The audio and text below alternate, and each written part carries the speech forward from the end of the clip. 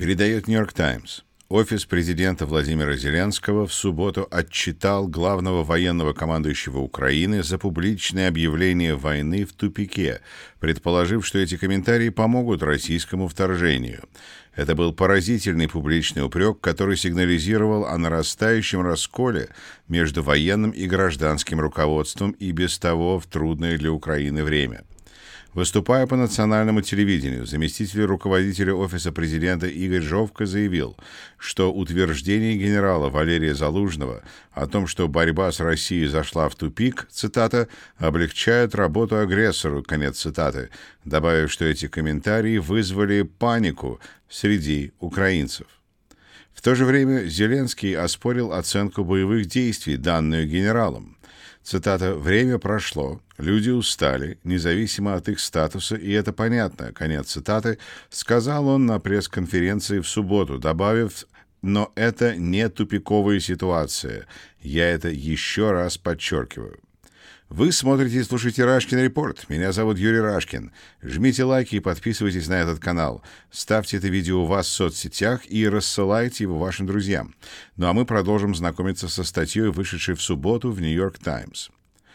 Общественное порицание генерала Залужного прозвучало на следующий день после того, как в администрации президента сменили одного из его заместителей, главу сил специальных операций, который после увольнения заявил, что увольнение его ошеломило. Неясно, знал ли генерал Залужный, главнокомандующий украинскими вооруженными силами, о планируемом увольнении.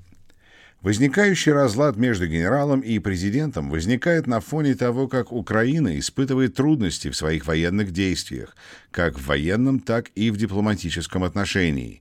Ее операции вдоль линии фронта длиной около 600 миль не привели к каким-либо успехам, но привели к большим потерям с обеих сторон, а Украина сталкивается с усилением российских атак на Востоке. В то же время скептицизм по поводу помощи Украине возрос в некоторых европейских столицах и среди членов республиканской партии в США. Руководство Украины также обеспокоено тем, что внимание западных союзников переключилось на конфликт между Израилем и Хамасом, а не на войну с Россией. Цитата, «Война на Ближнем Востоке – это конфликт, отвлекает внимание», конец цитаты, заявил Зеленский в субботу.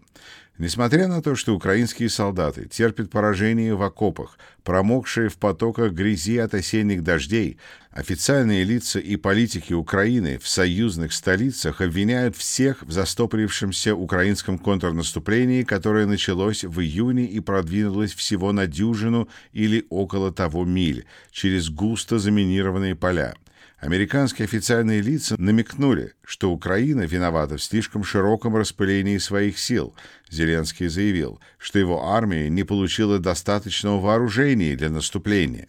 Слухи о напряженности между президентом и главнокомандующим вооруженными силами по поводу стратегии и назначения командования циркулировали в Киеве уже больше года, но ранее не выливались в общественные разногласия. Генерал Залужный сразу не прокомментировал упрек правительства и увольнение своего начальника спецопераций.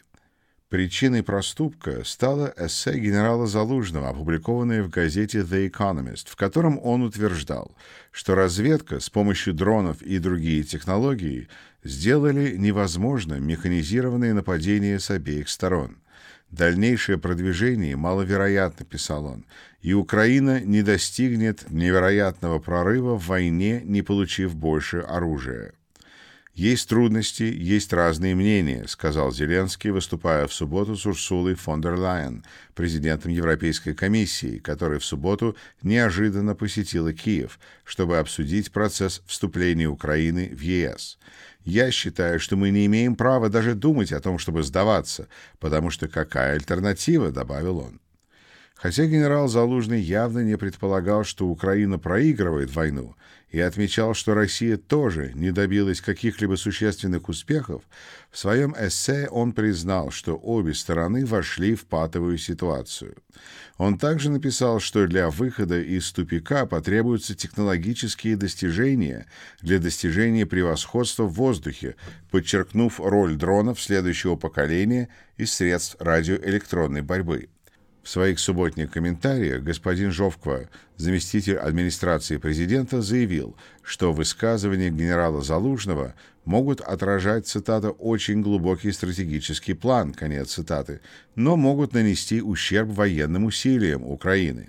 Он сказал, что это эссе побудило иностранных чиновников позвонить и спросить, что мне следует сообщить моему лидеру. Вы действительно зашли в тупик? Он добавил, это тот эффект, которого мы хотели добиться? Алексей Гаран, профессор политологии Национального университета Киево-Могилянской академии, заявил, что публичное освещение спора было не столько политическим, сколько прагматичным, поскольку оно отражало коммуникационную стратегию президента во время войны.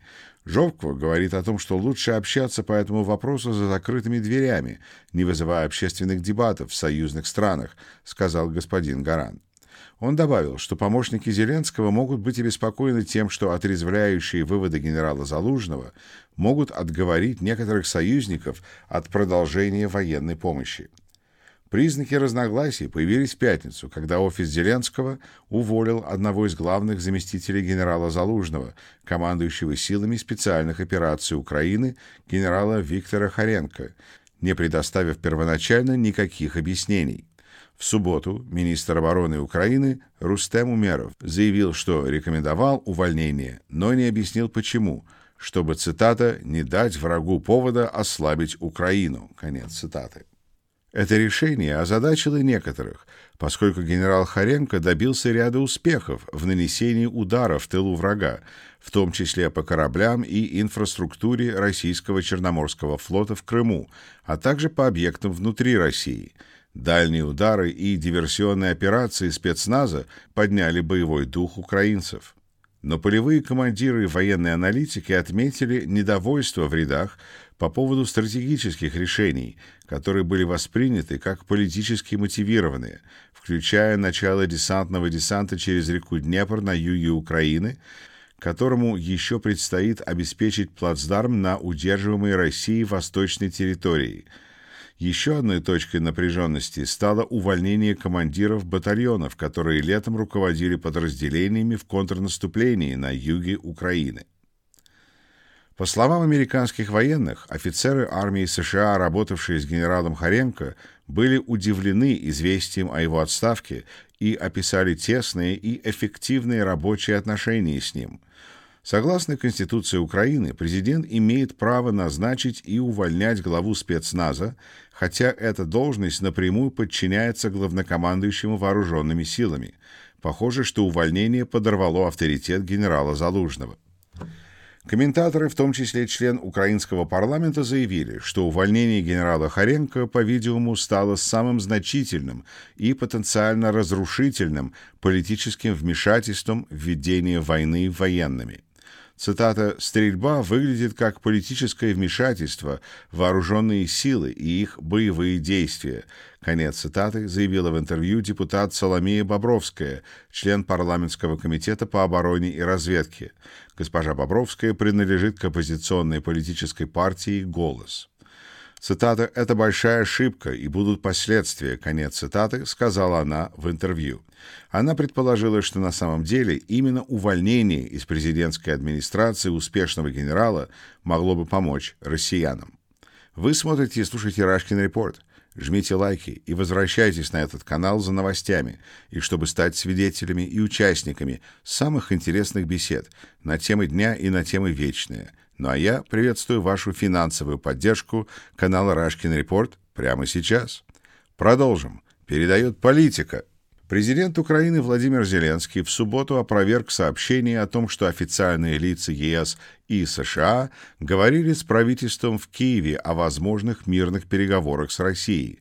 Цитата, «Ни один лидер США или Евросоюза, наши партнеры, никто на нас не давит, чтобы мы сидели за столом переговоров с Россией и что-то отдавали», конец цитаты, заявил Зеленский на совместной пресс-конференции в Киеве с председателем Еврокомиссии Урсулой фон дер Лайен, которая находилась с необъявленным визитом в измученную страну.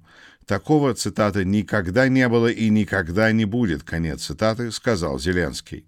NBC News сообщила в субботу, что официальные лица США и Европы начали переговоры с украинским правительством о том, что могут повлечь за собой возможные мирные переговоры с Россией, со ссылкой на одного нынешнего американского чиновника и одного бывшего американского чиновника, знакомого с ходом обсуждений. Согласно отчету, разговоры, возможно, касались того, от чего Украине, возможно, придется отказаться, чтобы достичь мирного соглашения с Россией. Чиновники заявили, что обсуждения начались в прошлом месяце во время встречи с участием членов НАТО на фоне опасений, что российско-украинская война зашла в тупик, сообщает NBC. Согласно отчету, существуют также опасения по поводу того, какой объем помощи страны могут продолжать предоставлять Украине. Чиновники ЕС предупредили в прошлом месяце, что Украина не сможет компенсировать это, если Вашингтон откажется от поддержки Киева. Цитата: «Украина – суверенная страна и будет принимать суверенные решения», конец цитаты, подчеркнула фон дер Лайен на совместной пресс-конференции в Киеве, указав на предложение Украины о мире из 10 пунктов, выдвинутое в прошлом году. Спустя более чем 600 дней после начала борьбы за отражение полномасштабного вторжения России, Украина сталкивается с кризисом финансирования из-за задержек за запланированной помощью из США и на фоне неопределенности относительно того, когда именно будет доставлен следующий большой пакет помощи Европы. Любая задержка может подвергнуть Киев дефициту бюджета на 2024 год. Потенциальная ситуация, которая вызывает беспокойство в Украине. Вы смотрите и слушаете Рашкин Репорт.